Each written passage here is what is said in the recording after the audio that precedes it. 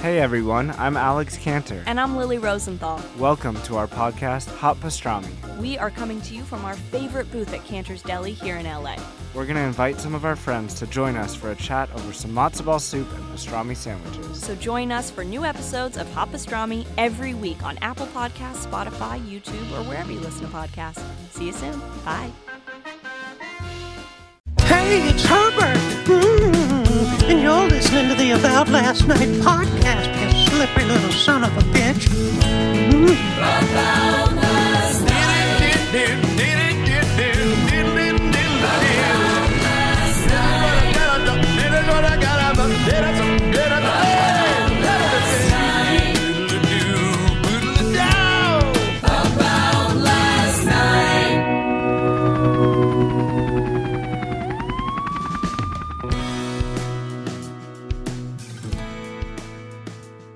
Dave, are you pissed? Are you pissed off that there's too many podcasts now? I'm not pissed because I'm not watching that shit. You're not. What do you watch? This show on YouTube called Jim Can't Swim, and I watch Sanford and Son. Pretty much that's it. Old reruns. Yeah. There's not a new Sanford and Sons, is there? No, but I have an idea of a reboot. Of course you do. Yeah. I got Red Fox tatted on my leg. Do you really? It's my favorite comic. Yeah, sure. I got Red Fox tatted on my leg, dog. Red Fox, I can't remember when I got introduced to him. It might have been through some sort of comedy documentary, and I was like, holy shit. There's certain guys, that's incredible. Yeah. There's certain guys that you look back and you go, I wish I was around for the heyday of that guy. Yes. And I'd say the two most influential comedians on me would be Red Fox and Patrice. Wow. Because Red Fox, you can watch material that he did like 40 years ago and it's still funny and relevant now. That's how I kind of write my jokes. So it's like my grandkids will be able to understand and laugh at my jokes. Oh, so you don't want your jokes to have a shelf life? No. Do you write topical stuff? Topical for your life, right? Sometimes Yeah. when it's just obvious and you have to address it. Right. Yeah. That's interesting because that was one of my questions. You've been doing stand-up how long now? I just turned 30. I did my first stand-up set when I was See, that's some cool black guy shit. Just one quote. White guys are like, set.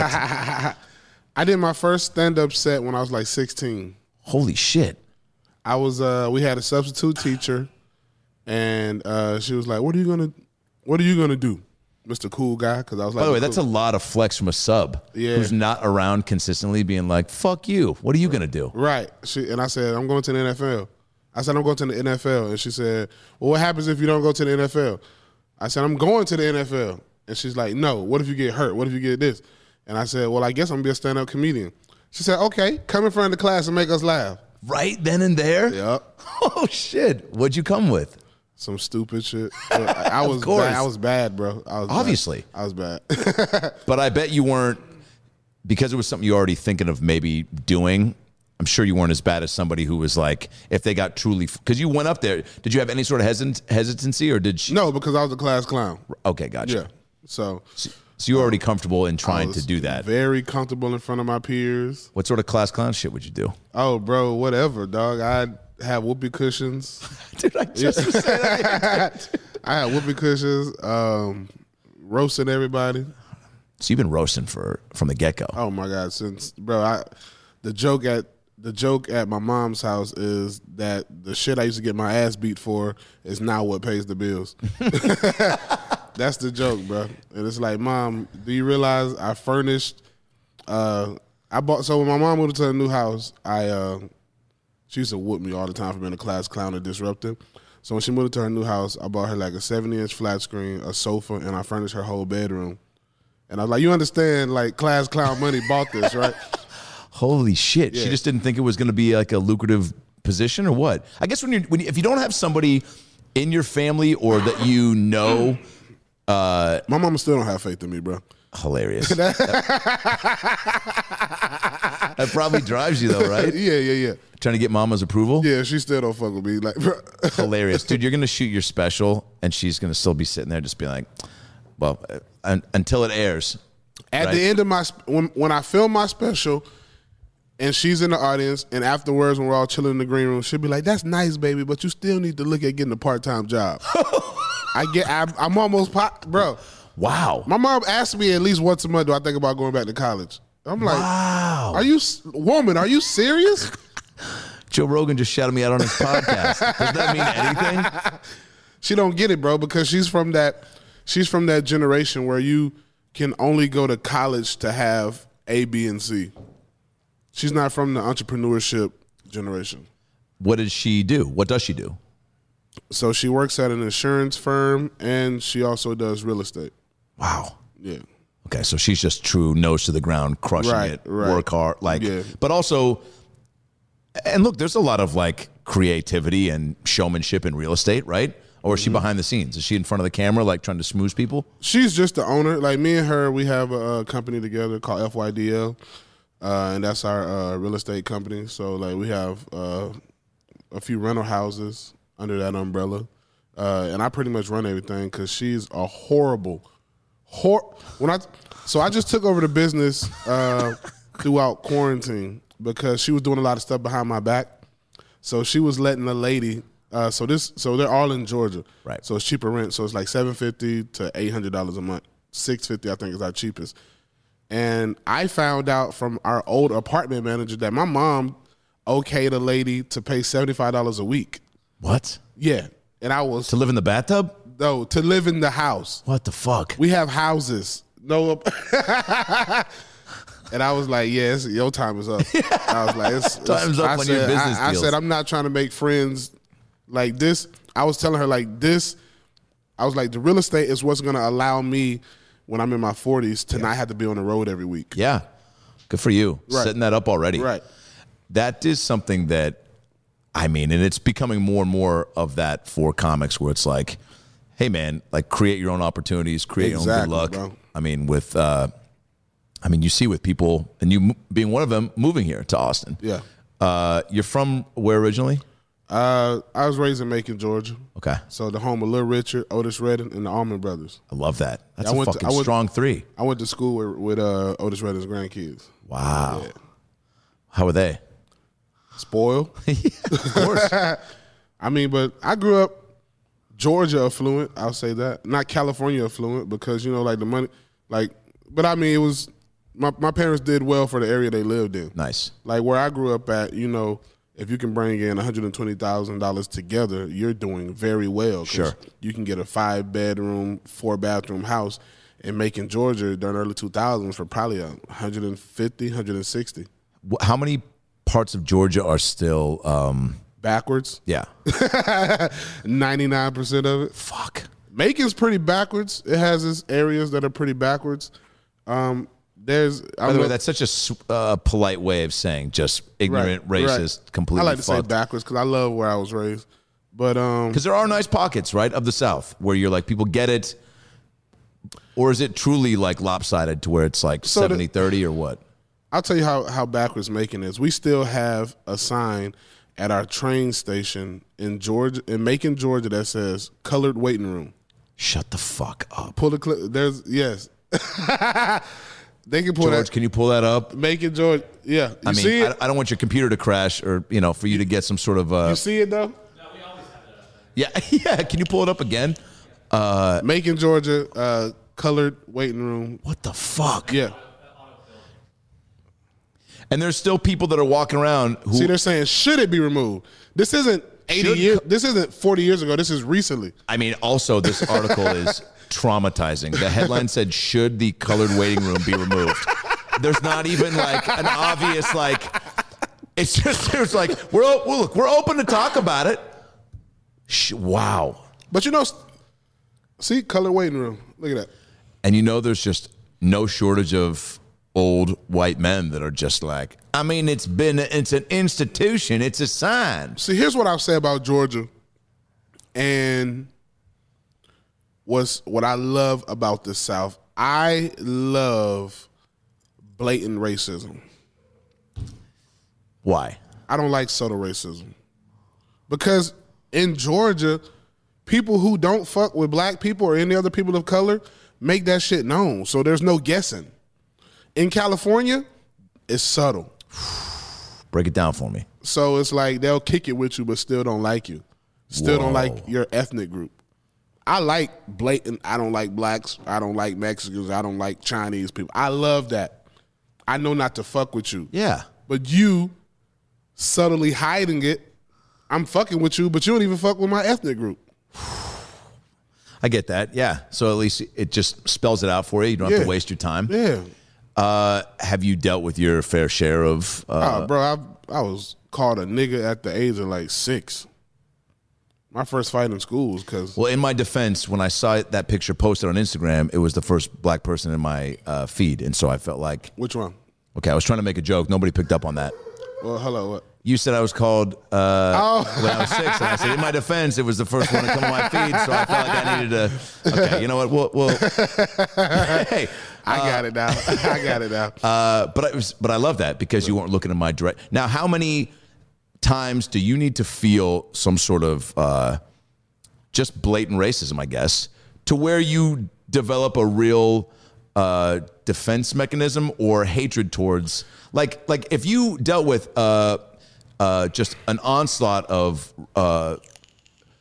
racism in a certain regard, and the guys, let's say a lot of them looked like me, would it be tougher for you to sit here right now and do the pod? Because when you look at my face, you'd be like, you're triggering me to like the types of people that were more popular as far as throwing the bullshit my way. I mean, bro, I have a grandmother who's half white, and I have white family members, and my granddaddy is probably one of the most, well, he's deceased now, but was probably one of the most anti-white people you ever meet, and even though his wife was half white.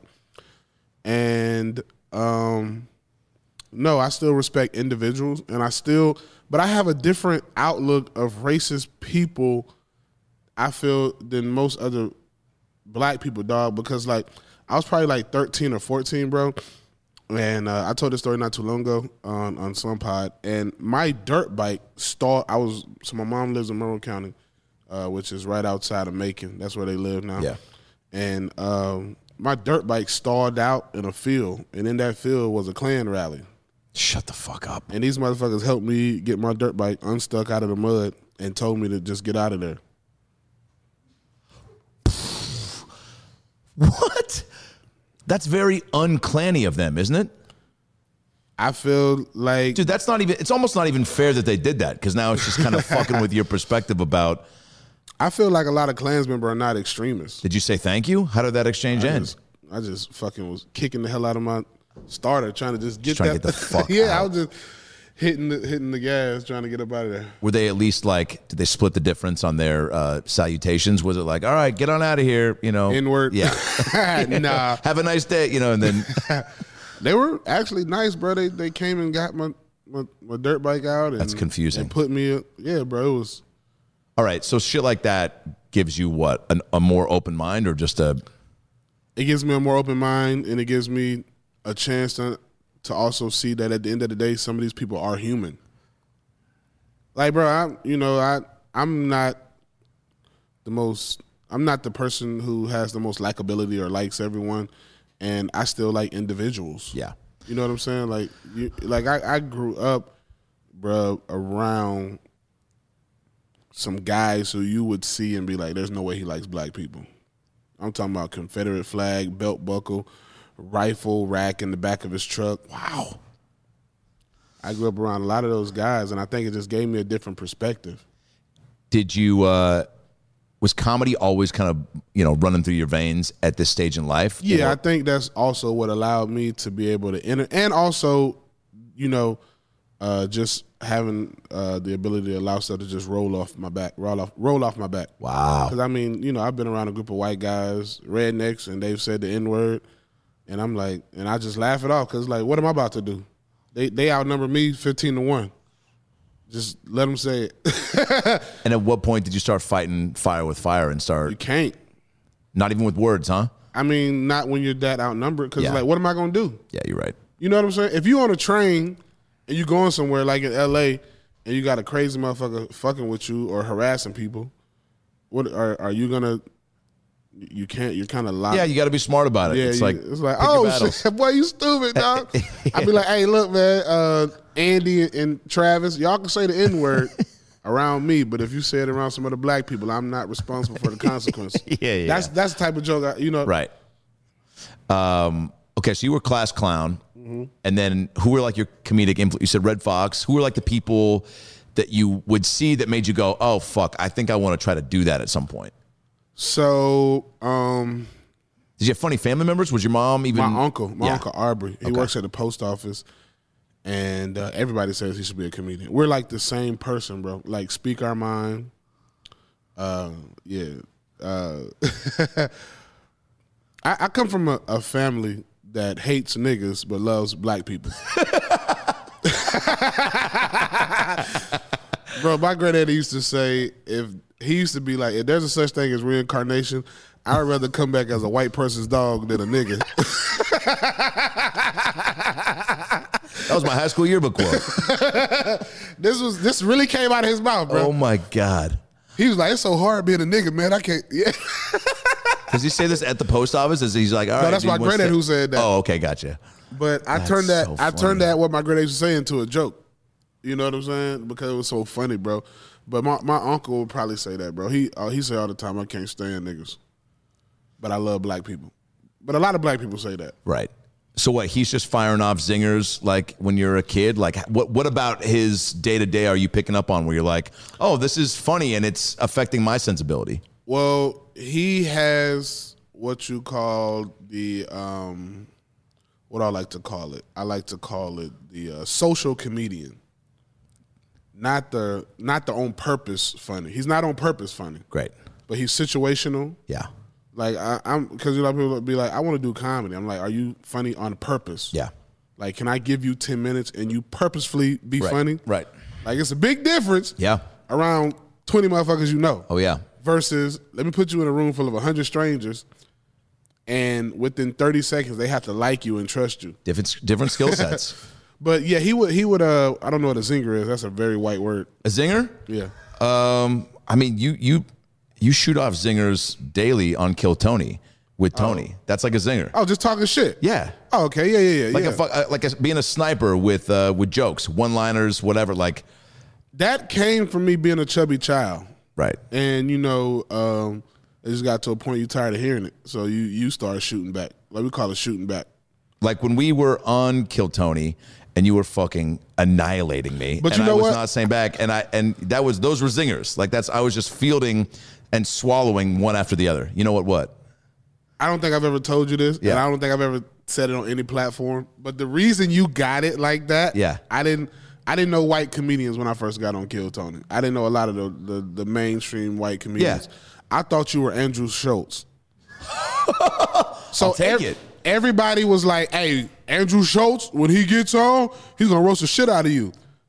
And somebody had told me, like, oh, yeah, this is an episode of Andrew Schultz. I'm behind the curtains, so I don't get to hear the name. So I'm like, oh, this is Schultz? I got his ass.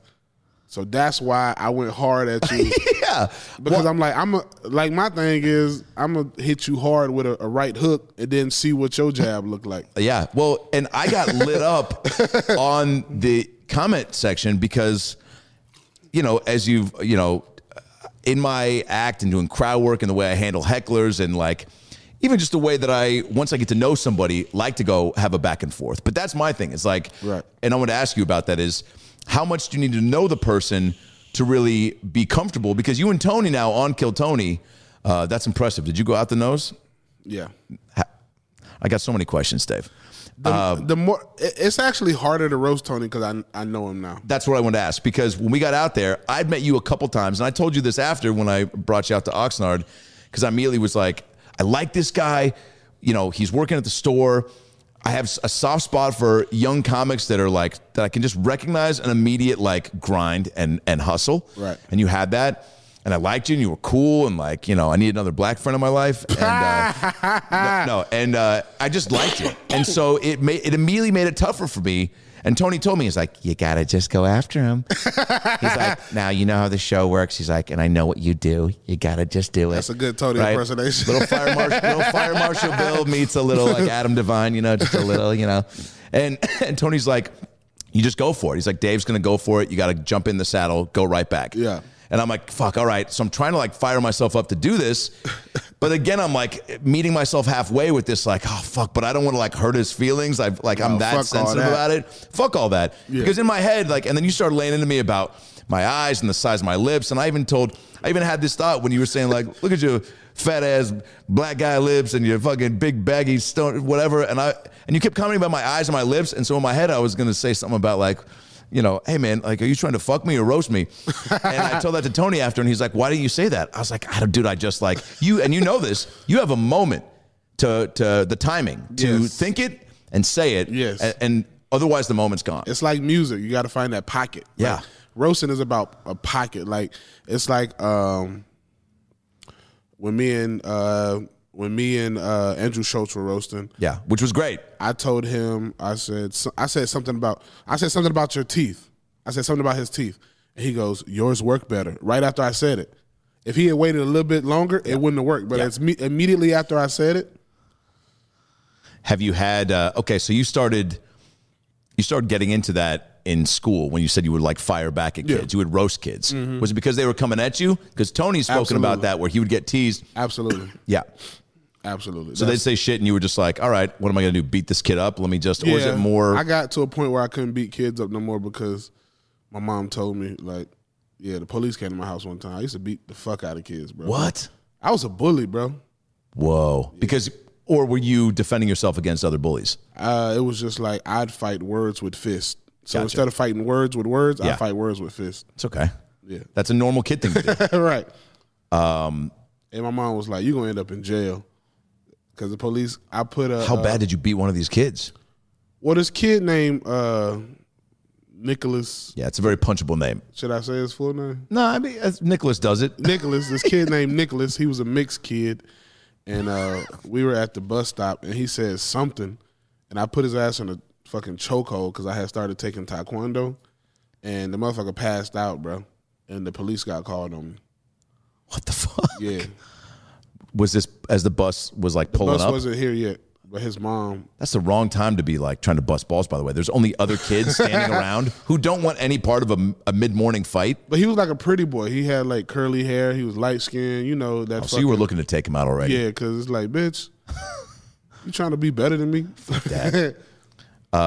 Okay, so then you start to get what? A little momentum going, little confidence with just your like joking ability? It was this guy, I was in the 4th grade. His name was Winfred Davis. Great name. Yeah, that's my boy. And I ain't seen him in 20 years, however long ago 4th grade was. And he was cool, but he was cool because it's not that he looked better than me. It's not that he dressed better than me, but he was cool because of his choice of words.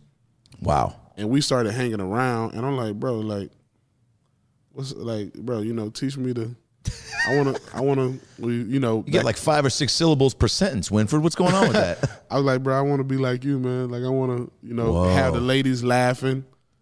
He was just composed, huh? Yeah. So you were getting fired up and fighting, and he was like, he'd take it, and he told sit in it, throw it back. And he told me that he would watch Comic View at night, and he would just use the jokes that he saw on Comic View in like the classroom. Whoa. And I was like, really? And he was like, yeah. So I used to sneak and watch Comic View and hear some of the jokes the adults were saying, come use them on kids. Oh, my God. Yeah. So even though the kids probably couldn't understand. No, it would work. Oh, yeah? The material was. Because, let me see, one of the. What was one of the first jokes that I used was like, I would have been your daddy, but the dog beat me upstairs. That hurts a kid. Oh, yeah, man. Dude, even kids that would just say they were going to fuck my mom and didn't know my mom, but even if they had one specific, like my mom's, you know, very busty. And damn, let me see. The kids, I'll send you some pics. Yeah. How old is she? 71. Oh, no. Still clicking and ticking, though. Okay. Where she live? Seattle? Up in Seattle, yeah. They would make comments about that, and it would just drive me up the fucking wall. I'm surprised you weren't whooping kids' ass. I mean, a few, and then I started slinging. It was just like words right back. Because a lot of it, quite honestly, a lot of teasing I got were from the The younger kids, I would throw shade back. I'd try to fight the kids that were older than me and bigger than me, like in my neighborhood, that were like in high school when I was in 6th grade. But also I was a big kid, so they just like. How was that growing up in Seattle, dog? It was. The white women up there love black guys. They do. God damn, There was a girl named Ellen Brolight that every kid had a crush on, and she was like the first to truly develop in high school. And she was only into black guys, and it was like we felt like we lost one, you know? Bro, I had a layover there for 2.5 hours and probably got like 6 numbers. It was insane. At the airport? Yes. Wow. I was like, what is this? Well, again, dude, you got that big like $1 million smile, like you got the fucking hair that looks like you shampoo with syrup, like it's, you know, like you got a cool look, Dave. You always have, and that also is why, you know, when you mention things of like, you know, being down here and like the opportunities that obviously LA, you moved to LA to do this, right? Yeah, when because I was a teenager. When you were a teenager. So you first set was 14? 16. I was like 16. Was that still in Georgia? I was still in Georgia. Where at? A comedy club? No, it was at school. Oh, that when you got to go in front of the class? Yeah. Okay. Oh, but I did my first set. So in high school, I got on the MTV show Your Mama. So I was like a fucking star. Wilmer Valderrama's Yo Mama. Valderrama, Yo Mama. Yeah, dude. I was working at a casting office where the head casting director was dating a guy who produced that show. The guy I now work out with, we train at Wilmer's house. I keep telling him every time I see him to bring that show back. That's awesome. I loved that show. Truly because it was the closest thing on TV that had any sort of like raw stand-up comedy for guys that you felt like you could relate to more than a big dog on Comedy Central, right? So did you see that show and go, I got to get on that? So about the age of 17, I was still playing football, but I knew I wanted to be in Hollywood since I was like in the 4th grade because I saw this episode of, I used to watch Fresh Prince, and I saw the episode when D.L. Hughley came to Will's house and did stand-up, and I was like, I want to live in Hollywood. But I was just strictly like on the acting tip. Like I was acting since I was young. Oh, wow. Like theatrical and stuff. And I did a couple of local commercials, you know, like people would. For what? Like car dealerships, you know, I was that local guy. Like there's not a lot of actors in Macon, so anytime you needed a kid in a commercial, I'd be the guy. David Lucas got the call? Right. Remember any of the dialogue from one of the spots? Nah, bro, that was... Or were you just like, yo, look at this fucking Ford Focus. It's pretty bomb. 30 now. I don't remember that shit. When you turn 30, it's a different beast. Okay, so LA is what? Intimidating to you? Overwhelming? Like you're coming here? I was 17 when I got on MTV Yo Mama. The college football thing didn't work out. When I was like 19 and a half, about to be 20, I moved to LA. Because in between me not playing college football no more and not knowing what I wanted to do in my life, I was like a 6 or 7 month span when I was just getting into a lot of trouble.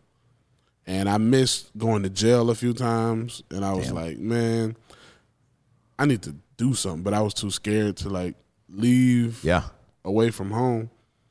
And my cousin, who's a rapper, I thank him to this. When I become a millionaire, I'm giving him $100,000. He basically came to me and he's like, hey, you got 4 weeks to get your shit together.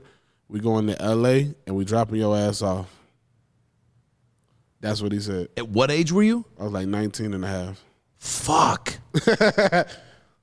So what'd you do in that 4 weeks? Get it together? Fuck, should I tell this story? My mama not gonna watch this. Hey guys, Adam Ray here for the About Last Night podcast. Hope you're enjoying this episode. Obviously, it's a very difficult time for everyone right now. We're all challenged in finding a day-to-day routine that makes our lives consistent and awesome. And if there's something that's interfering with your happiness right now or preventing you from achieving your goals, BetterHelp Online Counseling is there for you. BetterHelp is a professional counseling service, online, private, and it's so convenient. I've used it for a little bit now.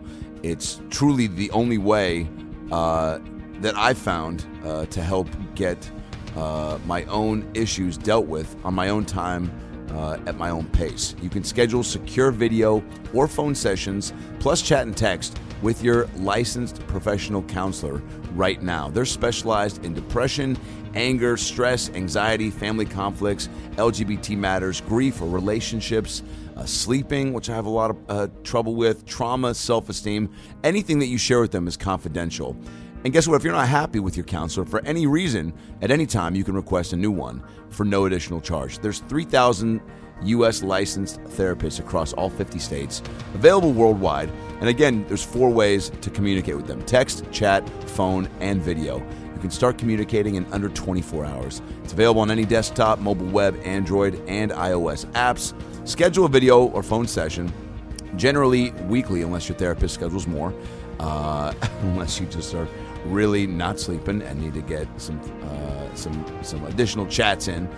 There's broad expertise in the network, which may not be locally available in many areas. Financial aid is available for those who qualify. It's secure, it's convenient, it's professional, and above all, it's affordable. All right, it's truly the most affordable option I found. So right now, all ALN listeners are going to get 10% off your first month with a discount code AboutLastNight. So why not get started today and start making some changes for the better in your life? You deserve it.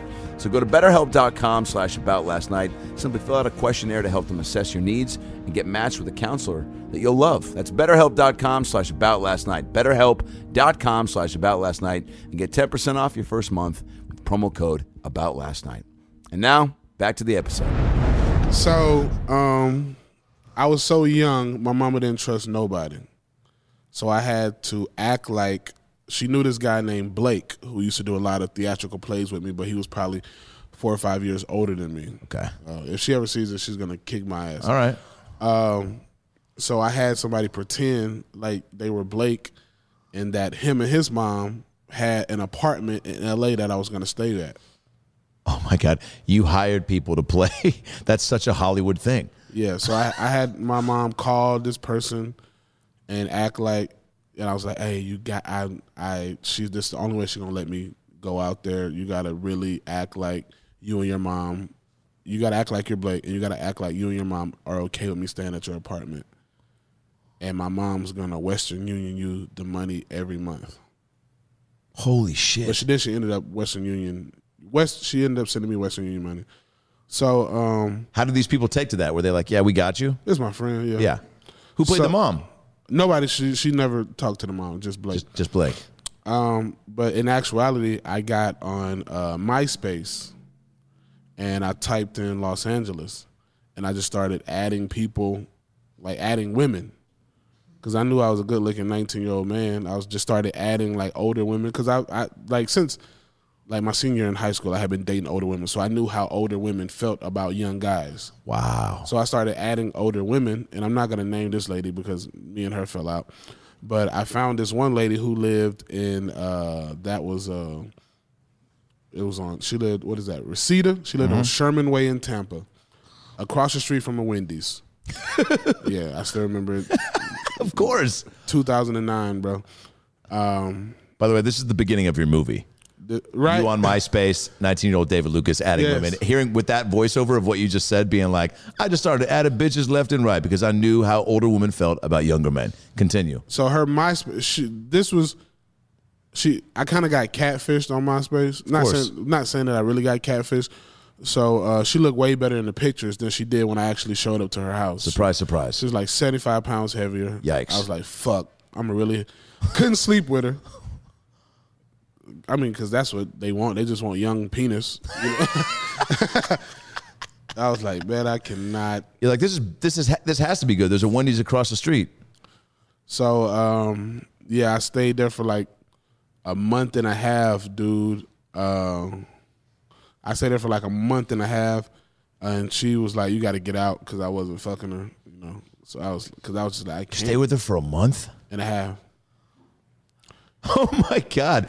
Did she ever, like, I don't know, bring up the L word? Was she like falling for you even though you were playing hard to get? Yeah, she knew I didn't want her, and I started I think what really made her mad was bringing over other girls to fuck? No, she saw me. She came in from work one day and she saw me talking to another girl. Yep. And that, I think, set it off. It was a red flag. Yeah. Yeah. And then she would cook food and be like, "You can't have it." And I'm like, "Damn, this bitch is crazy." Yeah, for real. But she was getting petty. Oh, and I'm like, I'm a fucking teenager, man. She had a son that was older than me. Even he's like, "Mom, you gotta chill the fuck out." Like, Well, he didn't like me, Oh, of course not, bro. You're his age, trying to get with his mom. We almost got into a fight. Of course you did. But yeah. So that happened, and then I ended up staying with the girl who was braiding my hair. And then I ended up getting into college there and just using college money to pay for my apartment after that. Wow. Yeah, but when she put me out, bro, I literally will confess that I started crying because when I moved out here, my family was like, "You'll be back in 6 months." They had zero faith in me. Why? Mama's boy. Ain't really. They also wanted you back, probably, right? Yeah. They're putting that on you a little bit because Right. there's a lot of people that go through that with families. Was that? The bottom. So I can keep giving you this exclusive interview. If you want more juicy stuff. More ice? You want some more No, I'm good. Cool. So yeah. Well, no, there's a lot of people, and I mean, shit. Here's one of the benefits of just having, I guess, not a ton of family around. My sister being gone at a boarding school and me living with just my mom. I only had one person to either say it's not going to happen or it's going to happen, right? And I was pretty spoiled, bro. Like, right. So my single mom was just like, go for it. I think there ain't nothing you can't do.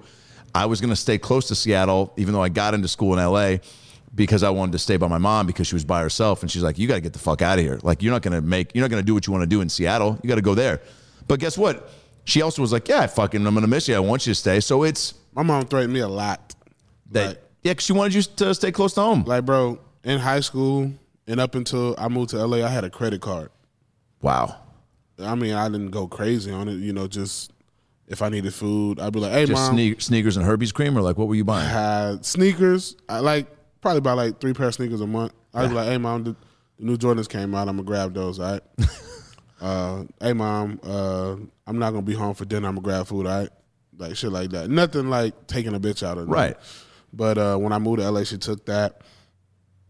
So she was trying to. So, I mean, look, a good move because it truly set you up to have to make it on your own, right? I be telling these kids nowadays, I came so young, and I'm still fairly young in terms of stand-up comedy. I just turned 30. A lot of people. So you're how many years truly into stand-up? Because you said first day was 16, but I'm saying like when you started, when you're in the thick of it grinding. I say 7 years. Yeah. 7. Because I went to college in LA, graduated, and then after that, I just hit the road. Yeah. Start going. Mm-hmm. Start coming around the store. Yeah. Is that truly? No. Okay, so I'm one of those guys who, and I think my ex-girlfriend to this day, bro, because like I have horrible social anxiety. So what a lot of people don't know is that a big part of comedy is camaraderie. Yeah. I don't think people understand that. Like they don't. Like killing on stage is one part of it. But I mean, you offered me to go on the road with you, just seeing 60 seconds of me do my thing, not even knowing if I had 20 minutes to go on the road. Yeah. That's what I'm like, a big part of it is camaraderie, likability, and able to talk to people. And I did not have that. There was a point in my life where I had stopped drinking. So in order for me to be in like social settings with a lot of people, I need to be like tipsy, drinking something. And I had stopped drinking, so I would literally just come to the Comedy Store, do potluck, and leave. Don't talk to nobody, make no friends with no door guys, make no friends with anybody else, any other bookers. Because you were not comfy if you didn't have a little bit of liquid courage, Right, and I had stopped drinking. Did somebody tell you to stop drinking, or did you figure that out for yourself? Well, I had became a little bit of an alcoholic, and I knew it was a problem because I was hiding alcohol in Starbucks cups. I was going to say, what was the giveaway? You're going to Starbucks, like, let me get a double Jack on the rocks. They're like, dude, we got Frappuccinos and cold brew. Because my old roommate he used to sleep on the stairs. And I'd be like, hey, man, you slept on the stairs last night. I think it's time you take care of yourself and check in to rehab. He's like, oh, you think just because I'm sleeping on the stairs, I'm drunk? I'm like, yeah, dude, because you're not a cat. But so it's always something that gives you a little bit of light on the situation. So my daddy was an alcoholic. Okay, so it's in the fam. Yeah, I just want to make sure, that I was able to stop. And I was like, I don't really need it. So what's it like being at the store then, coming in and coming out? Are people like, yo, hey, you're funny, why aren't you hanging? Or are you just getting out before you can even cross paths? They'd be like, good set, bro, good set. And I'll be like, oh, yeah, I gotta go. I'll be like, I got another spot. I got another spot. Nobody questions that. Right. So it's like. Because that's such an interesting thing for you I've been to. at the store. I mean, I was too young the first time I did my set at the store. Oh, really? They don't know that? No. Yeah. I mean, you know how it was back in the day at the store. Of course, man. Even when I used to work the phones there, you know, and it was just like, that's why it was so crazy to see the true transition and the resurgence that it's had. But now you're not getting in there. It's like fucking Pentagon. it'd be tough now. I mean, we'll see when it comes back. Because I mean, I'm sure there's probably a little bit of appeal to come back and try to get past, right? I'm gonna still be a door guy, but I think I'm just gonna do like on call. I'm just gonna like cover people's shifts. I don't think I'm gonna go back to like doing 4 or 5. I don't really need it. Oh, but I also love a lot of things about what you're doing, and one is the recognition of like the grind, and I think it's everything that you've just talked about up until this point, and not taking anything for granted, and not throwing shade at people because look, we both know people that have gotten things. This is why our business is great. There's no replacement for the work and the reps, you know, but there are people that, definitely don't have to struggle as much to get there. There's people that have their folks that, but they never make it. Truly. I think if you don't have that true in the core of you gotta have a little dog in you to make it. Yeah. And I mean, that's like I tell a lot of comics now, I'm like, bro, y'all don't understand how easy y'all got it in 2020, 2021. When I first started comedy in LA, you had to have a fucking job. There was no Uber Eats, Postmates, Uber, and Lyft to drive where you could set your own schedule, fucking drive when you want to and still make a decent living, or drive when you finish spots. Do your sets at night and not ever miss a set. Right. Like, I had to have a real job that had an effed up schedule. That sometimes you wouldn't be able to do the spots you wanted. Exactly. And you'd work to a point to where you go, wow, I'm on this show tonight. And then something happens with your job and you have to skip it. Yeah. It's balance. It's prioritizing. Yeah. All right. So you start coming around the store more. What prompts that? What gives you the little boost of like, you know what? I need to step out of my comfort zone. My baby mama was pregnant with my youngest kid, and this was in 2019? Yeah, because 2020 is when so it was 2019. Well, she wasn't pregnant yet. Excuse me. In 2018, I was like, man, I'm about to be 28, 27, whatever I was about to be, and I was like, man, I really don't know if this shit is for me. Like, you know, like feeling that, like, I think every comedian gets to that point. Fuck yeah, I thought about that before you walked in. And I was like, man, I don't have to work a job, but damn, these shows are few and far in between. And lucky enough, you got a decent job to where you could cover me if I'm, because my youngest daughter's mom is a nurse practitioner. So, huge. So that's the perfect job you want to have if you're a struggling comic. Fuck for yeah. a female, for your spouse. So I was like, you know what? I said, I think I'm just about to go back to school. I'm going to take my mom's advice and go back to school. And she said, I'll support you, but what I want you to do is go to the Comedy Store every Monday, and you're not coming back here until it's at least 12 o'clock. Whoa, dude. That's what she told me. She fucking Dr. Phil'd your ass. Yeah. You need to start making friends, David, okay? Because you're not developing relationships that are meaningful, okay? You're coming in, you're coming out, kind of the way that you and I met. Now, that's fucking huge of her to do that. Very selfless and an instrumental moment. She's the reason I got a job at the Comedy Store. Whoa. Because then you start hanging out more. Well, not even that. There was a Monday that I was not going to go to potluck. And I was just like, because, you know, the Comedy Store is still the Comedy Store. There's still 200 people that sign up every So I went like 3-4 months without getting up. And I think it was like April. Or maybe I got up in January and I didn't get up again. Break that down to people who don't know real quick. What's that? When you're trying to get up at the open mic at the store. Oh, there's 200.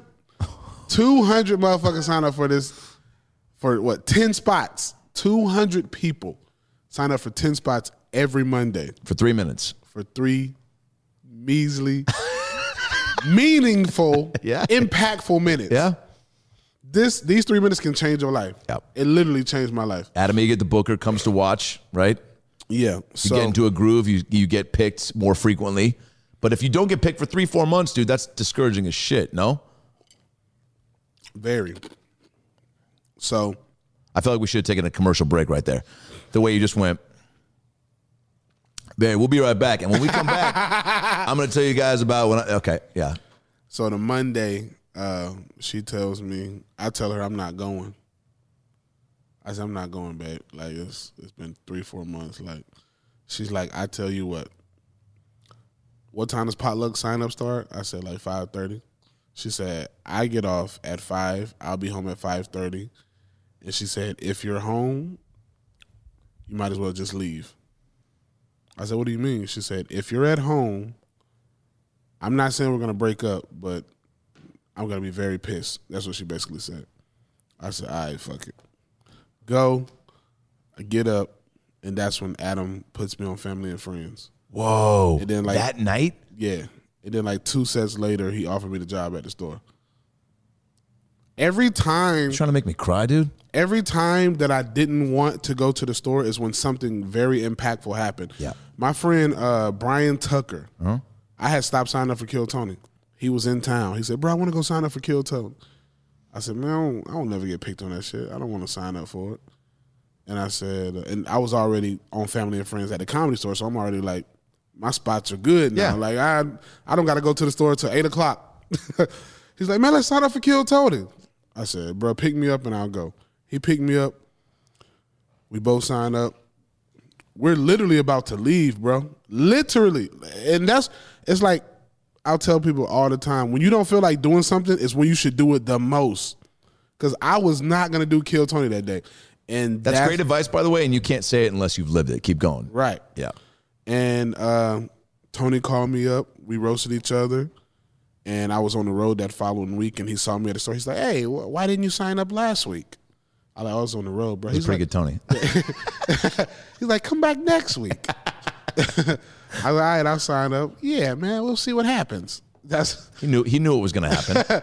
So I came back, did that set, and then another set, and with Michael Bisping, and became the regular, which it was like, bro. And for people that, again, need perspective on the moment, Kill Tony became a staple show in L.A. at the store, in the country Monday. now globally on Mondays.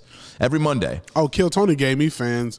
Bro, Gave you fans. Gave you a fan base, right? Right. I can tour anywhere in the world, and there'll at least be 4 or 5 people in the audience.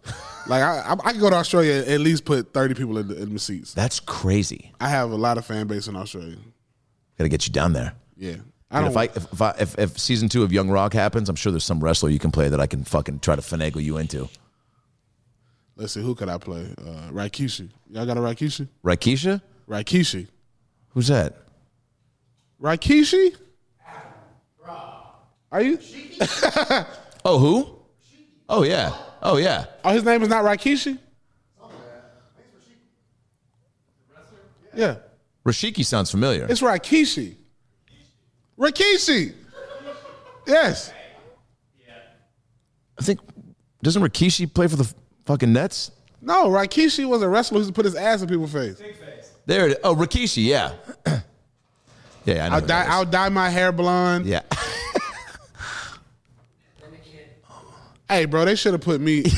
I could have played Mad Dog like Nate Jackson. 1,000%. But I'm glad Nate Jackson got. That's Rikishi. Oh, yeah. No, Nate's I got to crushing drop it. the belly a little bit. All right, well, we'll find somebody for Mark you. Henry. Mark Henry. Oh, yeah. I'm Mark Henry. Oh, wow. Okay. All right. I'll send DJ a picture of you after the show. Yeah, Mark Henry. I already got the locks. Yeah. And Mark Henry's from Warner Robins. Oh, for real? Warner Robins, Georgia. Look That's at that old guy, school. dude. Holy shit. Look at Rikishi. Put that ass in the face. Who? Oh, shit. That is a fucking power move. But you know who my favorite wrestler of all time is? Who? Razor Ramon. Wow, that's a good call. Why? He's just a scumbag. Sleazy, greasy. Used to flick that toothpick out of his mouth when he walked. Yeah, I know. In wrestling, the kind of the ruder and cruder, the better the show is, right? Hey guys, Adam Ray here for the About Last Night podcast. You know, who hasn't been standing in the wine aisle just staring at the shelves like a dum-dum? Do you want a California Red or maybe a white from Oregon, something organic, something with flavor, or just a really nice label? It's intimidating, it's overwhelming, it's embarrassing. People are like, dude, does that guy even know how to pick out beverages? Thankfully, there's First Leaf, a better way to discover wine at a fraction of the price that you'll find in any store. First Leaf is a fully customizable wine club. That's pretty cool, being a part of a club that has to do with wine. I've never been in a wine club, but now I am because First Leaf sends curated boxes of wine that are perfect for you. And they have more award-winning wine than anyone else. With First Leaf, there's no guesswork, no misguided recommendations from an employee who doesn't know what you like or what they're even doing on Earth, and there's no frustration on your part. Each wine shipment is entirely customized to your unique palate and preferences. Unlike big box wine memberships, First Leaf uses a one-of-a-kind algorithm and your feedback to curate future wine recommendations. The more wine you taste and review, the better the shipments get. First Leaf works directly with the world's best winemakers, not only to find the best wines available, but to pass the savings on to you, the consumer, saving you up to 60% off retail.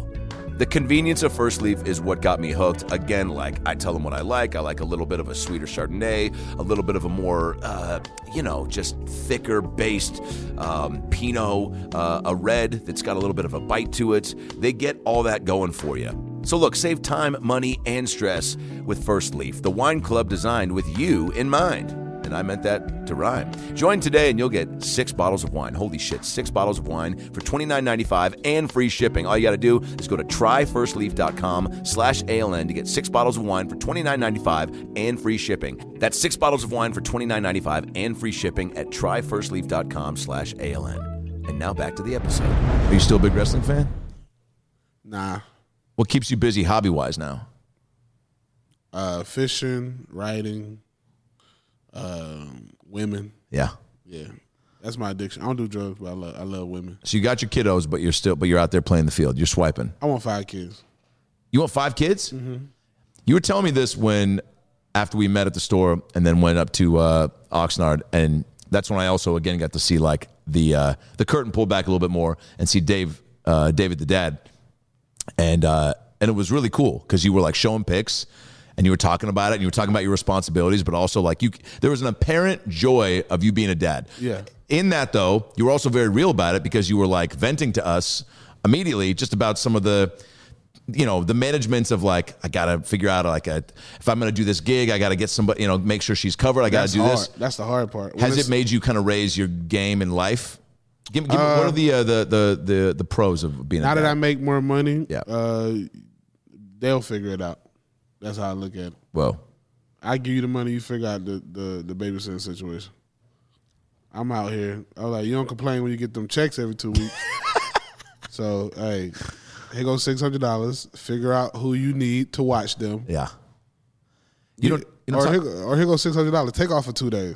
Yeah. Take a break. Moms need a break. Yeah. Do you talk about your kids a lot in your act? I've only seen shorter sets. Yeah, you don't yet. Not really. How come? By choice? I don't know. I just like to leave them out. Keep it private. People are weird. No shit, dude. I used to post my daughter a lot on Instagram, and I stopped doing that because this one girl like messaged me. She's like, she said my daughter's name, and I'm like, yo, you don't even know me. Like, what are you doing? Yeah, that's one thing that you're going to have to start navigating through more and then more. It's like I got a pretty decent following, and it's like I don't want some weird fan who I might have offended or some shit like that. My daughter be out with her mom or some shit like that, and they do something to you. People are crazy, bro.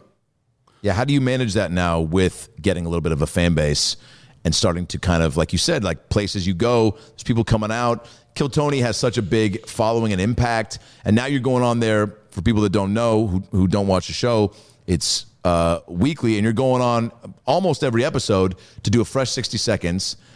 And what was big in LA is that the show is always featuring huge comic guests. Absolutely. So not only are you a fan favorite, but now you're getting to become a favorite of these people. And if you go out of your way to really... Bro, Russell Peters heard me talking about my daughter on Kill Tony, and I come to work like the next day, and there's mountains of gifts for my daughter in 2019. Wow. I ain't asking for that. Wow. They're like, hey, Russell left something for you. I'm like, Russell? That's fucking crazy, Russell dude. Peters? They're like, yeah, bro. Like, because we were talking about both of our kids liking the LOL. And, bro, he's huge. And I'm like, man, He's such a good dude. You just saved me $400-500, bro. Appreciate Yeah, of course. and anytime you get to come home with presents, it's a fucking banner day. I'm like, that's nothing to him.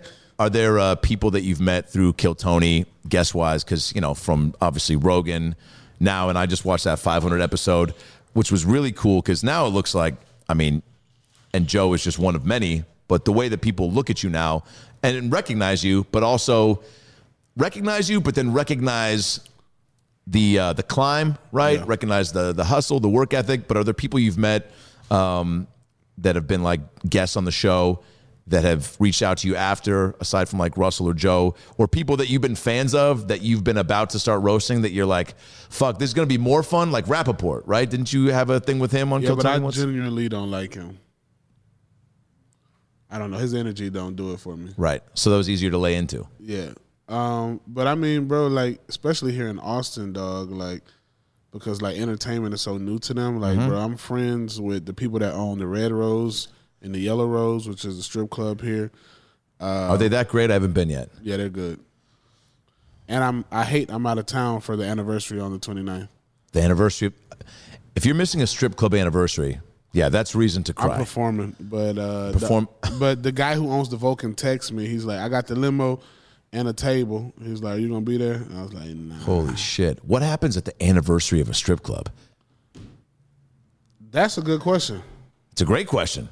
I hope somebody get fucked on stage. There's got to be some sort of like extra showmanship. I don't know if you're bringing animals in or obviously you drop balloons from the rafters, but the Red Rose is my favorite. I'm friends with. I became friends. I was the first comedian to sell out Anton's. Oh shit! Stand-up comic. Congrats, dude. Kill Tony sold it out, but but the first single comedian he said to sell out Anton's. I became friends with the owner. He owns so much other shit that he's taking me to in Austin. Yeah, that's what's cool down here. I feel like there's a lot of guys that have multiple spots, and it's like you get on their good side. Yeah, you can kind of have a key to the city. So pretty much everywhere I go now is places that people I know own. Could you get me free chips at Subway? Probably can't do that, but we can go to Cisco's. Ooh. Which is the oldest Tex-Mex restaurant in Austin. You love the food here, yeah? Yeah. Oh, the food here is killing L.A., bro. You got to spend $180 to eat good in L.A. Fuck. Yeah, that's one of the many things. I'm about to go to Pete Terry's right after this. Yeah. Is there Kill Tony tonight? Yeah. I got to probably take a $40 Uber over there. Oh, we'll go together. I'll get it. Oh, let's do it. Yeah, You the guest tonight? Huh? You the guest tonight? No, but the episode I was on dropped tonight. I wonder who's a guest tonight. I was bummed you weren't on it when I was on because, like I said, man, I missed opportunity. You had some roast for me? What's that? You had some roast for me? I mean, look, I wrote a few, I'll be honest, right after that because I was like, fuck, I cannot be. Because, again, the onslaught of just like, again, being like having a decent rep for crowd work and handling my business and then seeing me just come up short and not even try was like very disappointing. And it took a real, and it's what am I just going to get on YouTube and be like, hey guys, David's a good guy. Like I was just trying to be nice. Like, so I had to just take it and be like, all right, well, next time. And at the end of the day, it was like YouTube is a motherfucker. At the end of the day, I regret not taking a beat and recognizing what it is and not trying to fire back at all because, again, you get to a point and you're there where your brain works in a way where the things are coming. Now it's just on you to, get the timing and delivery right and get it out. So it's like there was no shortage of things that were popping in my head as you were coming at me. It was just me stopping myself and putting a filter on it. Right. And, Yeah, I get that. How many, do you ever prep for those things? No. It's just all off the cuff. Yeah. So looking at me right now, like, what would you say? You look like Batman Daddy. Batman Daddy? You look like a dad other dads would try to titty fuck. You look like a stepdaddy who let other people discipline his kids.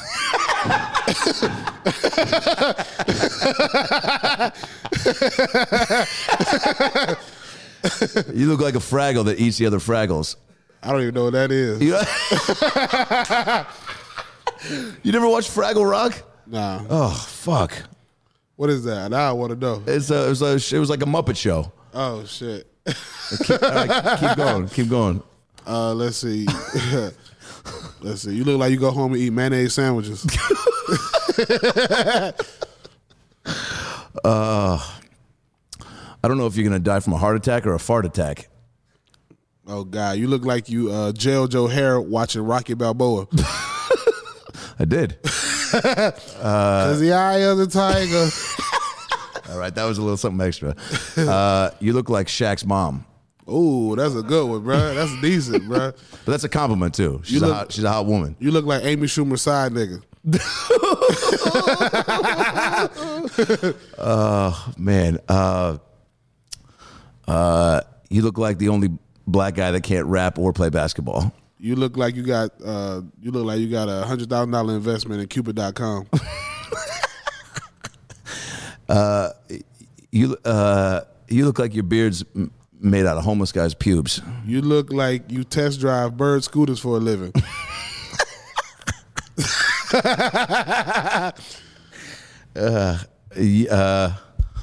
Oh, fuck. You look like you go home and put your feet in hot water before you go to sleep. Dude, see, that's the type of shit like what Tony said where he goes, sometimes you say shit so specific that doesn't even in the context make sense, but it's so funny. You look like you think Doggy Style is eating meatloaf out of a doggy bag. Boom, bow. You look like at the age of 11, your mama put you in the bed with two poodles.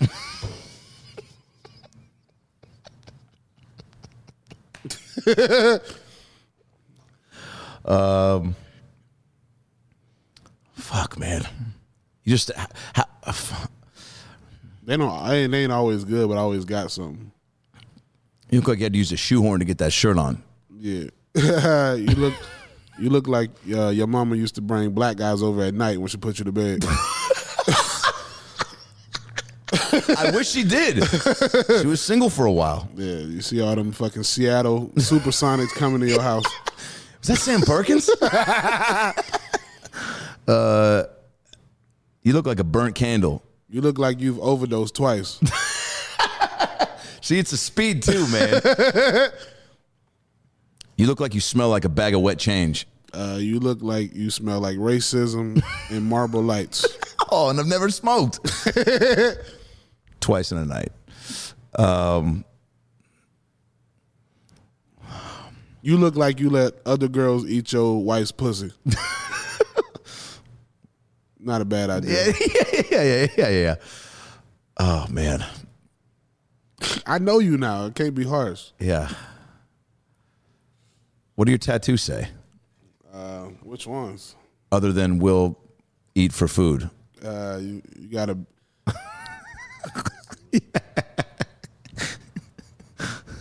Adam Ray got a thigh tattoo that say suicidal. That's my favorite band. Yeah. So let's see. I'm a Buddhist, so I got Buddha on my Are you hand. really? Yeah. And then I have Medusa, and I have my daughter's name tatted right next to it I love that. because of the story of Medusa. So Medusa used to turn guys into snakes because she got raped by some men, and her mom cursed her, and gave her a head of snakes so that when guys look at her, they turn to stone. Holy It's a shit. protective measure. So kind of means like I'll protect my daughter by any means necessary. Got my grandmama name right here. She died in 2015. She was born in 1938. You close with her? Yeah, she pretty much raised me. Wow. And I got the Onk with the all-seeing eye. And this is a Japanese tattoo that I got when I was going through a lot. It says war in Japanese and peace, and that was the equal to balance. And I have a Japanese demon, which is a kami. And I have a knife going through his face, and that's kind of like representative of when like I feel like I got a control of my anxiety and depression. And I have I have a tattoo right here, and my head that says mind over matter. Damn, dude. Any of them hurt? The chest. Yeah. That one hurt. Wow, you are filled up. I'm not even done yet. Oh, no? More kids and more tats? Of course. Is that going to be a tattoo you get? Why do you want more kids? Because it was just me and my brother. My sister died at the age of 6 months from pneumonia. No way. Yeah, so I have 2 girls. I want 1 more girl and 2 boys. Yeah, I feel like you need a boy. Yeah. I want 2. Dave Jr.? D3. I'm a junior. Dude, I fucking love that. That sounds like an athlete, right? Yeah, it sounds amazing. Wait, D3 Lucas? No, that's just gonna be his nickname. Yeah. Because he's gonna be David Emmanuel Lucas. Yeah, third. for sure. So D3. That's amazing, dude. Dave, man, I mean, it's no surprise that I, liked you from the get-go and asked you to My dog. come do shows, man. And I love that you reciprocated too, because also, shit, man, as we both know, and talking about just like working hard and being humble and having a good head on your shoulders, you could have also been like, what's the pay? Where? How much time? This and that. You just said yes, right? Because you were like, oh, cool work that I got from a small amount of time I did, and just being around and being a good dude and being funny, and that's the name of the game. I want to close this out with something I've been doing recently, which is James Lipton hosted Inside the Actor Studio. I don't know if you know what that show is. I've seen it. You have? Yeah, okay. Yeah. You haven't seen Fraggle Rock, but you know Inside the Actor Studio. Yeah, where they used to be on stage in front of an audience. Yep, and he asking would talk. questions to actors. Chappelle was on it. Mm-hmm. So, you inevitably at some point would be on it. He's passed. Until they do a new rendition, I want to give you the Lipton 10-question final end of the show. Let's do it. Let's go through it. And here we go. As Lipton. Back here with David Lucas. David, what's your favorite word? Nigga.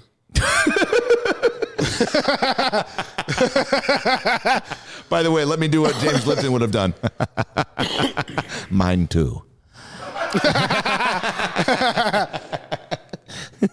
David, what's your least favorite word? Broke. David, what turns you on? Fat booty white women. What turns you off? Shows that pay less than $500. David, what's your favorite curse word? Fuck. Mm-hmm. What sound or noise do you love? The sound that girls make when you first insert your penis into. Oh my God. Great answer. Yeah. Yeah. And by the way, that's, way better than the alternative, which is, ugh. Nah, I don't get that. Okay. What sound or noise do you hate? When girls gag. Jesus. Now your mom's definitely not watching this episode. No. What profession other than your own, David, would you like to attempt? If I wasn't a comedian, I'd be probably a music producer. Oh, yeah? Yeah. For what genre? R&B or country. Give me your OG R&B artist, because that's, OG R&B, probably Jodeci. Great answer, dude. See, OG country. You know country music? I'm getting more into it. Blame it all on my roots. I showed up in boots. It's Garth, right? And ruined your black tie affair. Keep going. Keep going. The last one to know. The last one to show. I was the last one you thought you'd see there. And I saw the surprise and the fear in his eyes when I took his glass of champagne. But I toasted you, said, honey, we may be through, but you'll never hear me complain. Cause I got friends in low places where the whiskey drowns and the beer chase my blues away. And I'll be okay. I'm not big on social graces. That's right. Think I'll slip on down to the oasis. So I got friends in low places. Dude, one of the highest grossing artists of all time. Garth Brooks? Maybe the. George, can you pull that up real quick? All right, so R&B, I'm probably going to have to go. highest grossing country artist of all time. It's not I mean, what's the lead singer from Hootie and the Blowfish? oh, Darius Rucker. Oh, he's coming on the pod in 2 weeks. Really? Yeah. Here? Yeah. Well, I mean, I'm probably gonna have to zoom it, but Can I just act like I'm doing security? 1,000%. All right. Maybe Dixie Chicks is up there. Dude, it Toby might be. Keith should be. Garth is number 1. Yeah. George Strait, that makes sense. Carrie Underwood's got to be. Oh, Shania, come on, get out of here. Kenny Rogers is always slept on. Alabama. All I right. got oceanfront property in Arizona. Is that a song or? That's George Strait. Oh shit, You don't know how I know more country than you. dude! I was. Seattle. It's Seattle. Yeah, I grew up in the grunge era, I'm dude. I also Georgia. grew up in the Color Me Bad. You know, ooh, like Yeah. fucking little I Swear, little fucking How that All for song go? One. Take off your coat, I'll make you feel at home. Oh, that's Let's pour a glass of wine, cause now we're all alone. I've been waiting for you, so just let me hold you close to me. Cause I've been dying for you, gotta make love to me. My mom used to play that. Girl, you know it feels real good. And they were all like white guys and light skinned. Oh yeah, we can do it till we both wake up. I got a dumb joke about that. I'm like, you guys been sleeping and fucking? I was like, is that even possible? Hilarious. Yeah, Keith Sweat was one of my original. I want your body You could play him in the biopic. to the very last drop. I want you to holler, baby, when you want me to stop. And who can love you like me? Nobody, Who can love you like me? nobody. Who can? What is it? Do you all night, Yeah, dude. baby? Nobody, baby. and the band keeps playing on. Dude, just Gone on it on. now. What I would always love is if there was just a band in the corner while he's fucking, and there's no band when you finally cut over. It's just a guy going bow wow wow. Hilarious. All right, what profession would you not like to do, Dave? Teach kids. Yep, that's an admirable profession that doesn't get enough love for the good ones. If heaven exists, David, what would you like to hear God say you when you arrive at the? What would you like to hear God say to you when you arrive at the pearly gates? You can eat all this food with no high cholesterol or high blood pressure. All the brisket, all the pork taco, all the fried shit you want to eat, nigga. That's heaven to me. Fuck all that streets of gold, nigga. Can I eat all this food and not have clogged arteries, God? You got some design flaw, nigga. You put all this shit on earth. And we got to worry about high cholesterol and clogged arteries. Design, we in a simulation. You're not wrong. That's a great fucking answer. David Lucas. Follow Dave on all the social medias. If you're not a fan, which I'm sure you are already, hit him up at David Lucas on Instagram and Twitter. David Lucas Funny. David Lucas Funny, that's right. I think Funny David Lucas on Twitter. Okay. And Google, you got a website for your tour dates? Nah. Okay. Post all that shit on the gram though, right? Big things coming your way, Dave. Appreciate it, bro. Yeah, man. Keep doing your thing. All right, guys. Good night.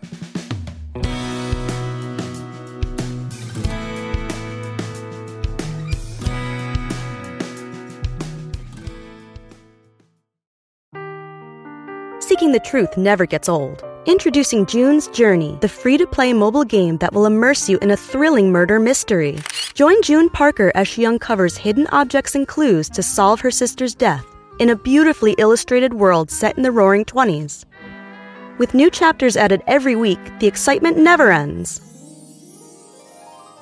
Download June's Journey now on your Android or iOS device or play on PC through Facebook Games.